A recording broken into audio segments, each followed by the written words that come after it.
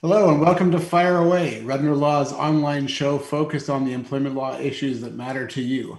My name is Stuart Rudner. I'm an employment lawyer and mediator, and your host of this season 3, episode 8 of Fire Away.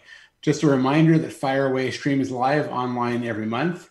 And if you missed an episode or if you want to watch one again, they're always available on our YouTube channel, our Facebook page, on LinkedIn, and on our website. If you are watching live, we'd be happy to answer any questions you may have. So feel free to post a comment on YouTube or Facebook, or you can always tweet to @RudnerLaw. We'll be happy to get to your questions. Today, I'm very excited to be joined by Brian Shifman. Brian is the president and CEO of the Vaughan Chamber of Commerce. Brian and I are going to be talking about how businesses are operating and managing in the COVID-19 pandemic and the lockdown, the challenges that they are dealing with, and those that they are anticipating. So, Brian, thank you very much for joining us today. It's my pleasure, Stuart. Thanks for having me. I'm really excited to have you join us. I think it should be a great conversation. As you know, I have been involved with the Vaughan Chamber for many years and Rudner Law. I've been members for many years and quite active. We always enjoy working with you guys and the members, but I've seen what you and your team have been doing over the last 6 months. And you guys have been advocating to government. You guys have been advising businesses. You've been providing resources, doing basically whatever you can to help businesses through these unprecedented times. And yes, I've used that word because we've probably heard that 2 million times in the last 6 months. But I know, Brian, I know you've got your finger on the pulse of the businesses.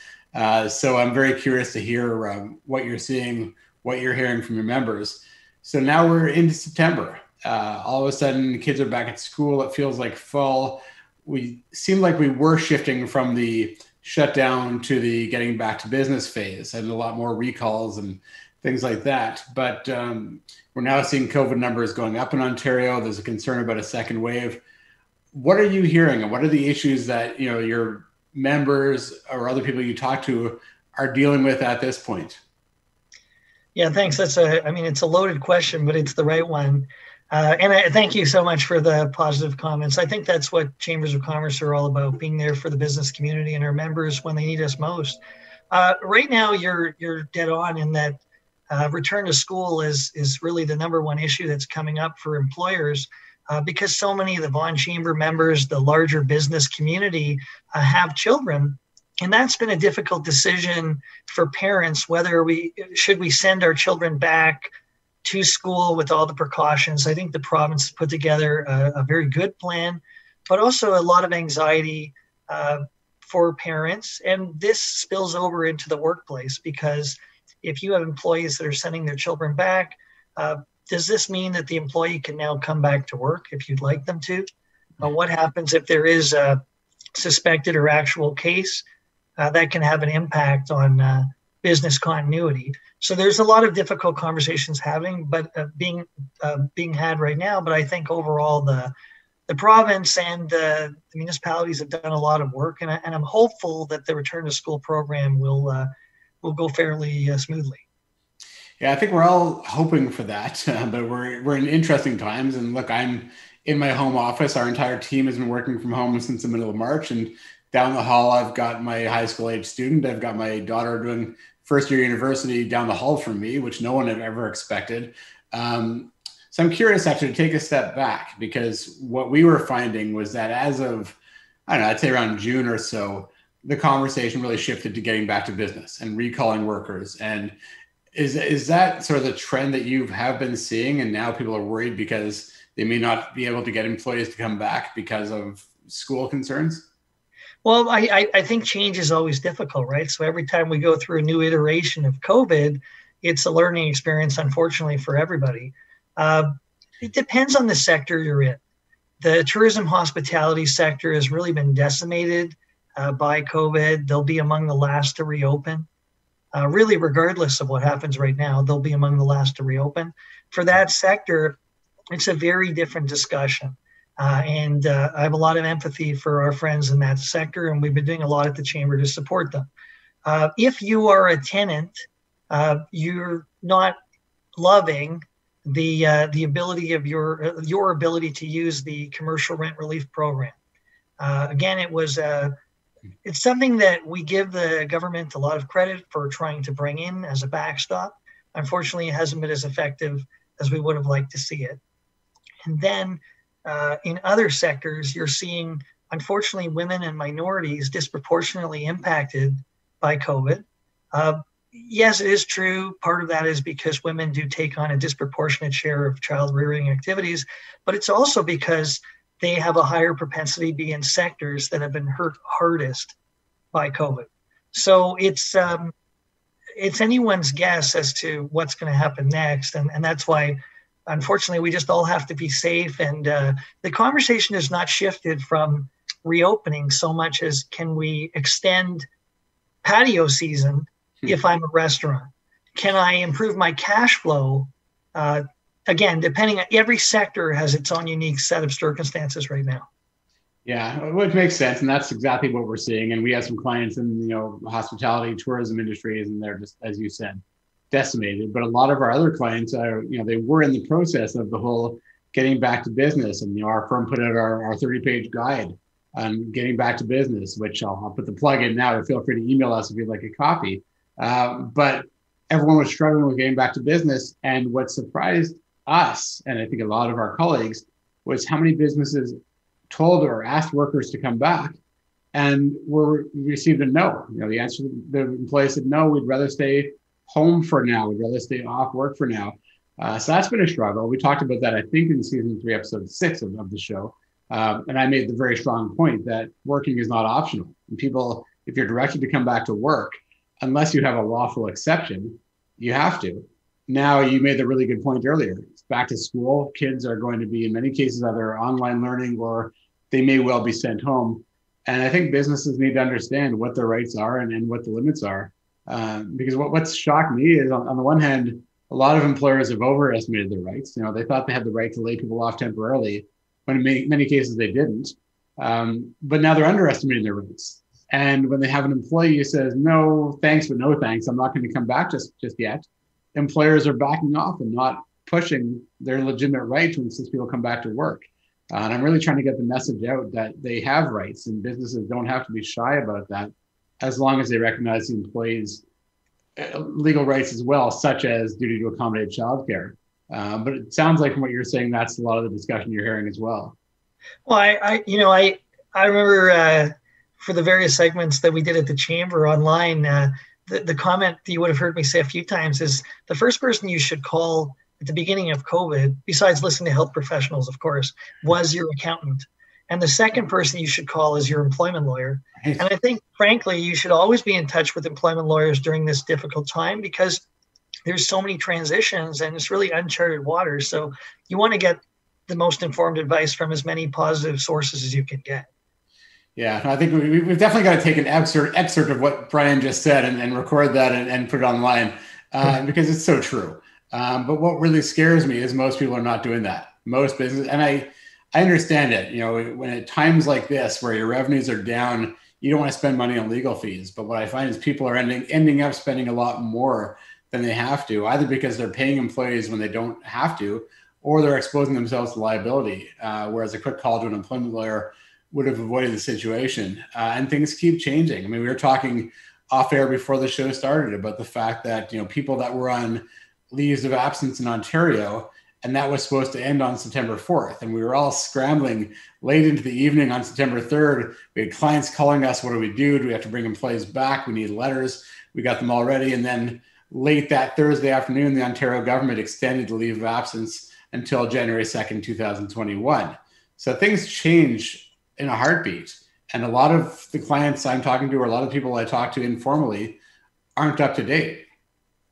So do you think that you're going to see a lot of last minute calls from employers mid-December regarding that early January date regarding the ESA extension? I thought I was the one who gets to ask the questions on this show. No, but I think you asked a great question of yourself, so I'd love to hear the answer. Fair enough. And I'm sure we will, because that's what always happens. I mean, first of all, people tend to wait for deadlines before they act. So that's just human nature. But second of all, we're all waiting to see what happens. And nobody knows now what the world's going to look like in, December. We don't even know what it's going to look like in October. So I'm sure that come December, we're going to have a lot of people looking at a January 2nd deadline. They're going to try to assess if they can bring employees back. But if they can't, then they're going to try to figure out what they do. Is it a layoff? Do they have to terminate them? And so we're going to go through the same process again that we went through about 2 weeks ago. And is it something that potentially we're going to see an extension of this deadline again? I would certainly not rule that out. I mean, look, I'm hopeful, as I know you are, that situation is going to be a lot better and that the numbers are going to be down and we're not going to have a second wave, or if we do, it'll be over by then. But nobody knows. I think the reality is that if we are still in a situation like we are today, the date will be extended again, because the government knows that, just to put this in context for people who aren't familiar with it, the issue here was that temporary layoffs at some point become deemed terminations. And when there's a deemed termination, the employer has to pay severance, and that severance can be hefty. I mean, we can be talking months or even years. So everyone was concerned about the time limits being reached, which is why the government extended them. But I think if we're in a situation where we have a large percentage of the population still not working, then they're going to have to extend those deadlines again. Yeah, fair enough. Now I'll turn it back and ask you a question. Ask me a question. So obviously, I know we don't know what's going to happen, but from what you're hearing, are people expecting to be going into a hiring phase in the next little while? It's a fair question. I think, unfortunately, it's a bit early to know, because from what we've seen, a lot of the bring people back to work, for the sectors that could do that, they've already brought them back to work. And then for the other sectors like hospitality, tourism, I would include hotels, of course, in that, banquet halls, they would love to bring people back to work, but how can they, right? They can't operate safely. They're not allowed to in many cases.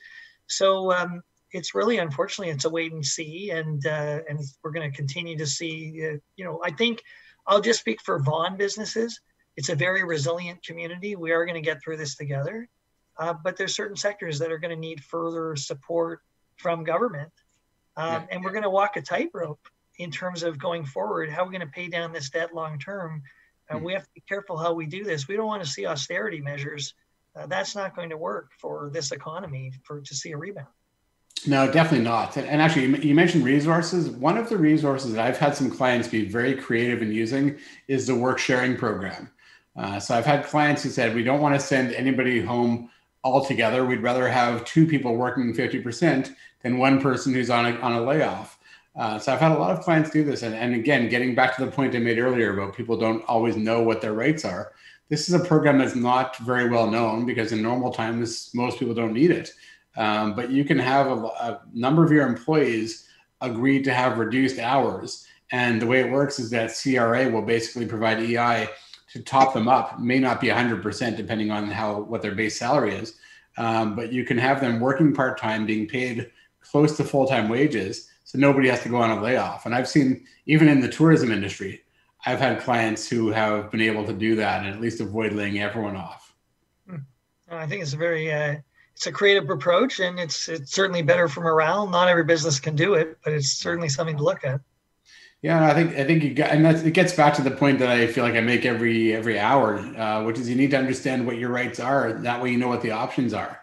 And what I find, like we said, we talked about layoffs a lot back in March and April. I know I did the event with the Vaughan Chamber. I talked about that, and now we're talking about recalls. But no one seems to know how to handle these things. And the second, the most common question we're getting from the employee side is, do I have to go back? The second most common question we're getting from the employer side is, can I bring people back but reduced hours or reduced pay? And I'm happy when I get the question, because in many cases they just go ahead and do it without asking. And that's a big risk, because you don't necessarily have the right to cut someone's pay in half or cut their hours in half. But I'm curious, obviously, without naming any names, have you seen much of that, or has it really been kind of all or nothing from what you've seen? No, I think we've seen a mix of pretty much everything, and businesses are trying their best. I mean, the reality is, I go back to the restaurant scene. Right now, what's the number one issue these guys are looking at? How do I extend my season, right? They have patios almost entirely. They've received the permits. Permits have been extended for the patio through until the emergency order is lifted. There's no end in sight to that. So now if I buy heating lamps, right, outside heaters, will people continue to come? Because this is the safest way to have guests is to allow for your patio to remain open. Mm-hmm. And there is an infrastructure cost to securing that and operating it and have the staffing there. So these are the sort of the unique considerations. It's really the best way to describe it is we're all in it together. But it is true that every person in every business really faces their own unique circumstances, including on specifically your question is, what are the conversations I have with my specific employees to keep them on payroll and to listen, I would call your employment lawyer. I love that. And you kind of bring up a really important point too, which is communication. Because a lot of times, we get a client calling us and they'll say, well, we tried to bring 10 or 20 or 100 employees back, and a bunch of them just said no. And so our question is, okay, well, why not? Why did they say they can't come back? And the answer often is, well, I don't know. We didn't ask. So it's got to be a dialogue, right? Because in some cases, it's just going to be a generalized fear of going out in public, which they're not entitled to accommodation for. And you could insist that the person come back to work. In other cases, it's going to be a childcare issue, like we talked about with school children, et cetera. Or it could be a medical issue. They may be immunocompromised. They may be at higher risk, and you may have to accommodate them. But you've got to have that dialogue to find out why, and then you can make your informed decision. And so that's one of my top tips. I know we're going to do top tips at the end, and of course that wasn't even one of the ones I thought of. But that's so important. It's finding out why. And the second aspect of that is documenting it. And we've had a lot of clients who have really tried to help out employees. And so they've agreed to things like a leave of absence, but they never documented it. And what scares me is at some point that employee might turn around and say, well, you didn't let me come back to work. That's a constructive dismissal. I'm suing you for my severance. So it's critical to have those discussions, but also to document them. And I think a lot of, especially the small and mid-sized businesses, which we have a lot of in Vaughan, don't necessarily do that very well.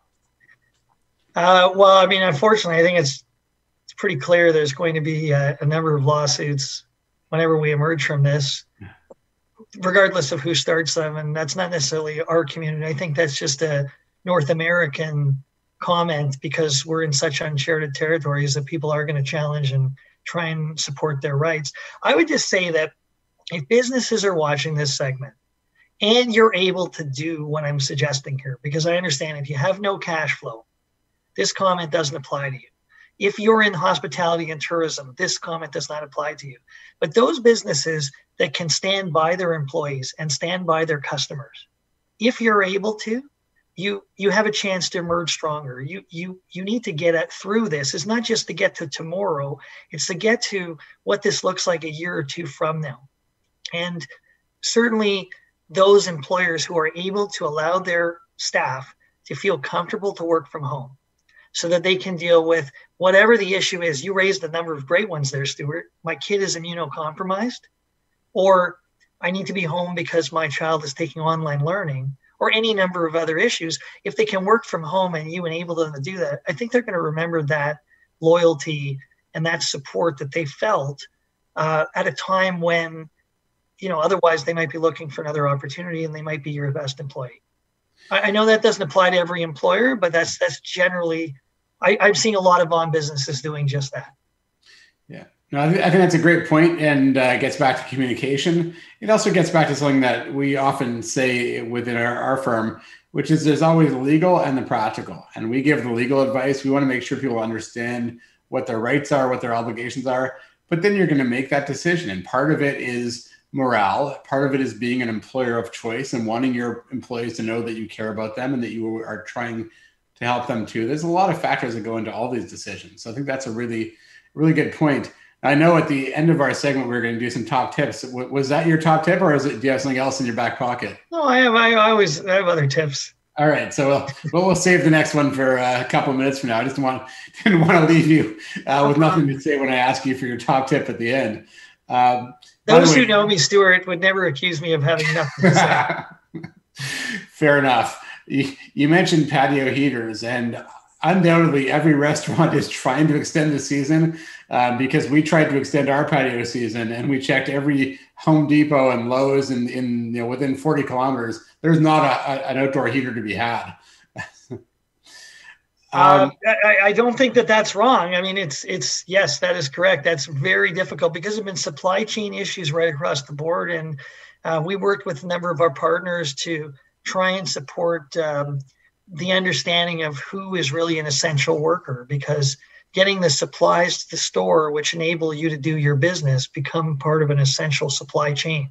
Vaughan obviously has a lot of it's a logistics hub, right? And a lot of aspects of the supply chain is there. So yeah, that's a whole issue in itself. But a number of our suppliers have run out. They can certainly reach out to the Vaughan Chamber. We'll help them if we can on whatever the specific product they're looking for. I will call you later about the heater for my patio. Sure. Well, you only need one, Stuart, so that'll be a little easier. My wife was hoping for two, to be honest with you. So we'll talk about that. Anyways, before we get to our top tips, we may have covered everything, but I know I was going to offer you a chance on behalf of your members. Are there any other questions that your members would like you to ask an employment lawyer when you have the opportunity? Yeah, sure. So if it's okay, I'll ask you those. And then I have a couple tips that are related, but not directly employment law questions. It was something that we were talking about a little earlier, just going back to what the conversation should sound like. So again, speaking on behalf of employers, what should the conversation sound like with an employee who's saying they need to be home right now? I want them back at work, but they need to be home because they've enabled their child to do online learning and there's no one else to watch their child at this time. Yeah, that's, as we talked about before, that's probably the biggest question right now. So there's a couple of things. I mean, as I said before, this has got to be a dialogue. So usually it starts off with the employee saying, I can't come back to work. And you need to ask why, not in an accusing tone, but just to find out what the reason is. Because generally speaking, like we said a couple of episodes, there is no, work is not optional. You can't just decline to come back. But if you're entitled to the leave of absence, in Ontario, it's the infectious disease emergency leave, or EIDL, which includes things like childcare obligations. And the Ministry of Labor on their website has very clearly said that this includes a situation where a parent has chosen to have their child do the online learning. They're entitled to a leave of absence. They may also be entitled to accommodation under the Human Rights Code for things like being immunocompromised or medical conditions. Although it's also important to have the dialogue as to how you can work with them. And I'll give the example. I may have given this last month as well. I don't remember now. We had a client who had one employee say, I can't come back to work. When they probed a bit further, what they were told was that the employee's doctor had said, this person has a somewhat elevated risk, and it would not be safe for them to be on public transportation during rush hour. So they probed a bit further, and my client got the authorization to speak to the doctor. And what they decided was that if the person was taking the bus in non-peak times, that would not be a significant risk.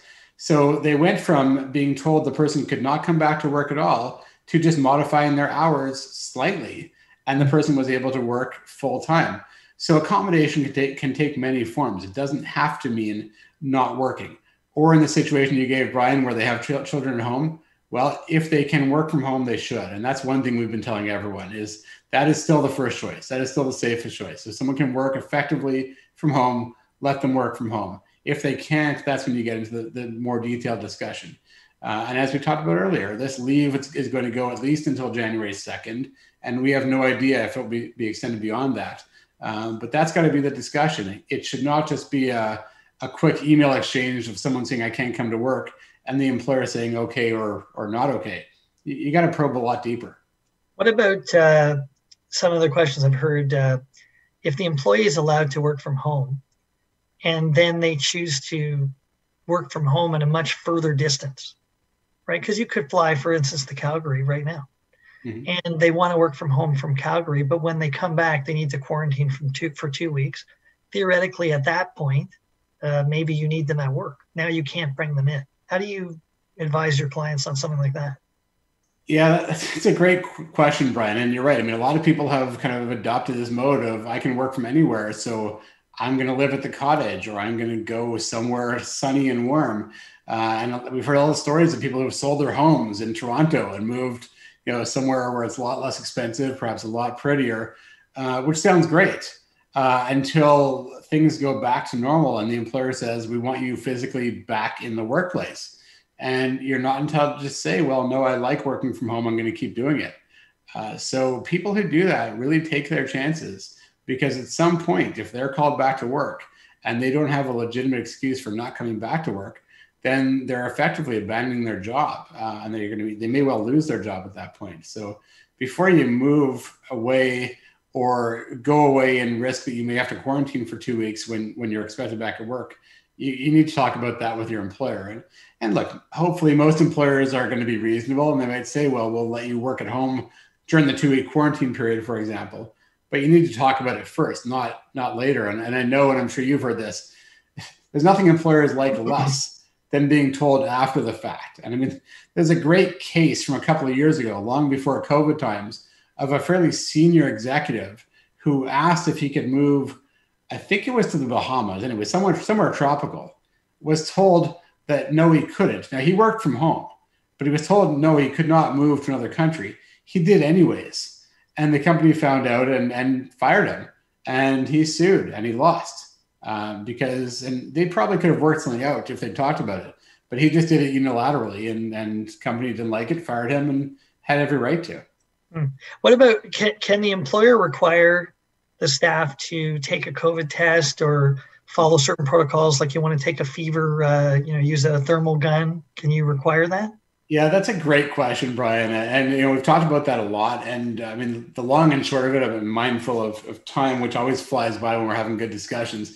But the long and short of it is anything like that, temperature testing, asking for a doctor's note, those are all infringements of someone's privacy rights. So the starting point is you shouldn't be able to, but there's always the balancing between privacy rights and the duty to provide a safe work environment. So as an employer, you need to make sure you're doing everything reasonable to keep your staff safe, which might mean having all your staff, having temperature testing or bringing doctor's notes. So courts are going to be a lot more accepting of those infringements, as long as you can show there's a legitimate purpose for them, but also that's the least intrusive infringement possible. So you're not going to go and ask someone for their entire medical file, but if you ask for a doctor's note, if they had been sick, or if you ask to do a temperature testing, that's going to be in most cases, and every case is assessed based on its own particular facts.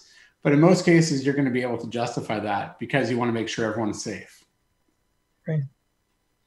Well, I could keep going, but I know we're a bit. You got to get your own show. We've done a lot of segments, so I'm good, Stuart. But no, actually, Stuart, if I can just ask you, because I think our employers will watch, and they'll watch for this answer. Like, not that any employer would want to, but if a staff member is not following the safety procedures that the employer has established, can discipline happen? Absolutely.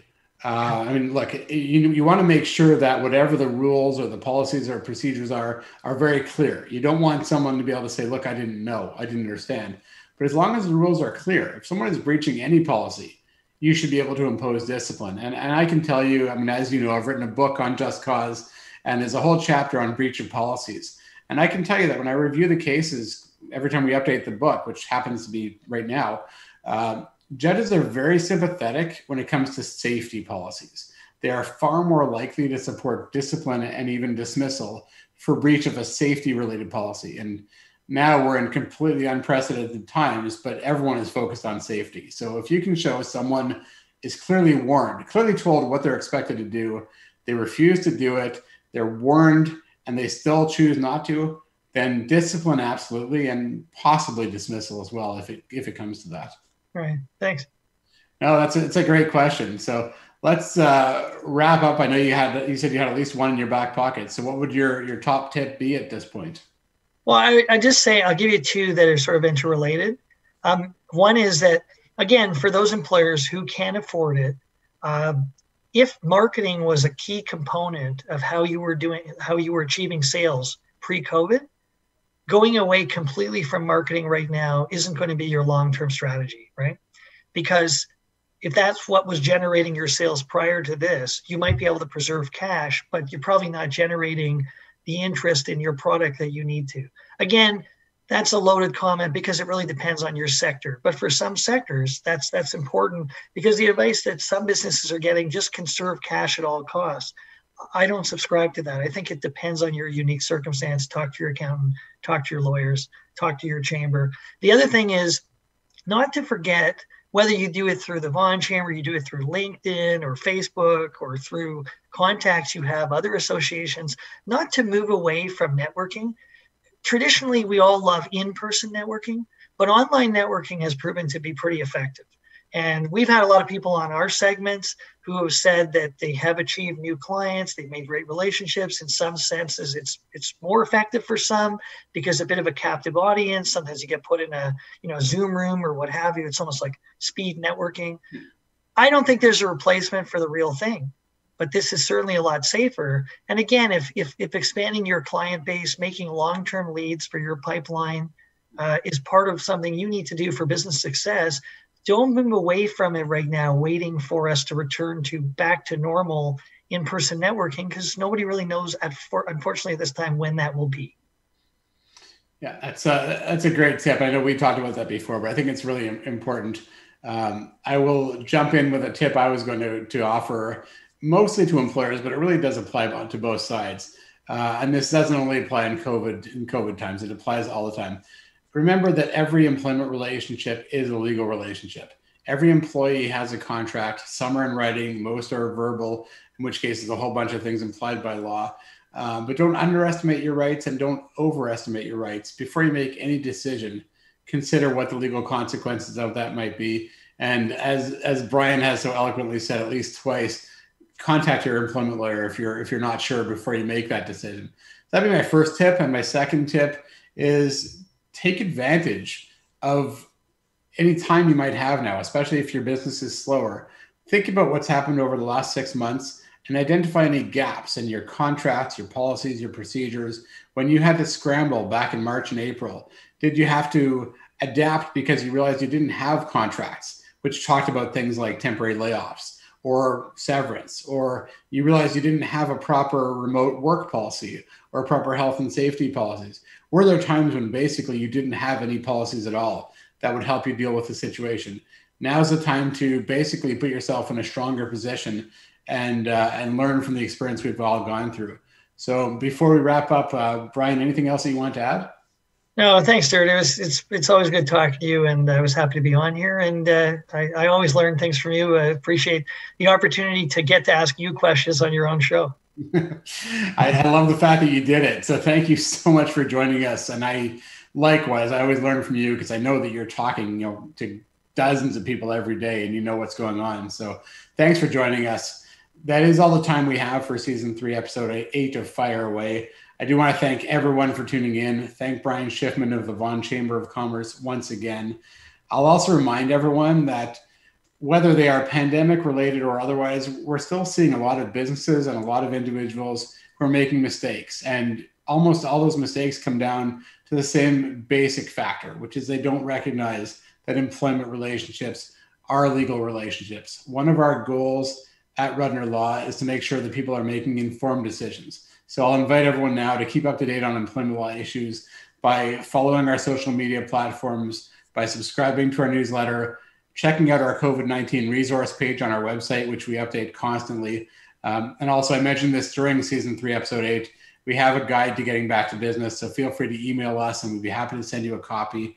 But I will say what I always say. None of this replaces legal advice that's tailored to your needs. If you think you might need an employment lawyer, you probably do. So feel free to reach out to us at any time. I will mention our next episode, which is going to air on Tuesday, October 20th. Rudner Law partner Brittany Taylor is going to be hosting that one. She has not actually told me what the topic will be, so I can't tell you guys, but I'm sure it's going to be great. So please tune in. And also a reminder that past episodes can be found on our YouTube channel, on our website, archived on Facebook and LinkedIn. And if you like our pages or subscribe, you'll be notified when anything goes live. So please do. And as always, thank you so much, Rob, Rebecca, Mark, for putting this together and making it all go seamlessly. Thanks everyone for tuning in. We'll see you next time.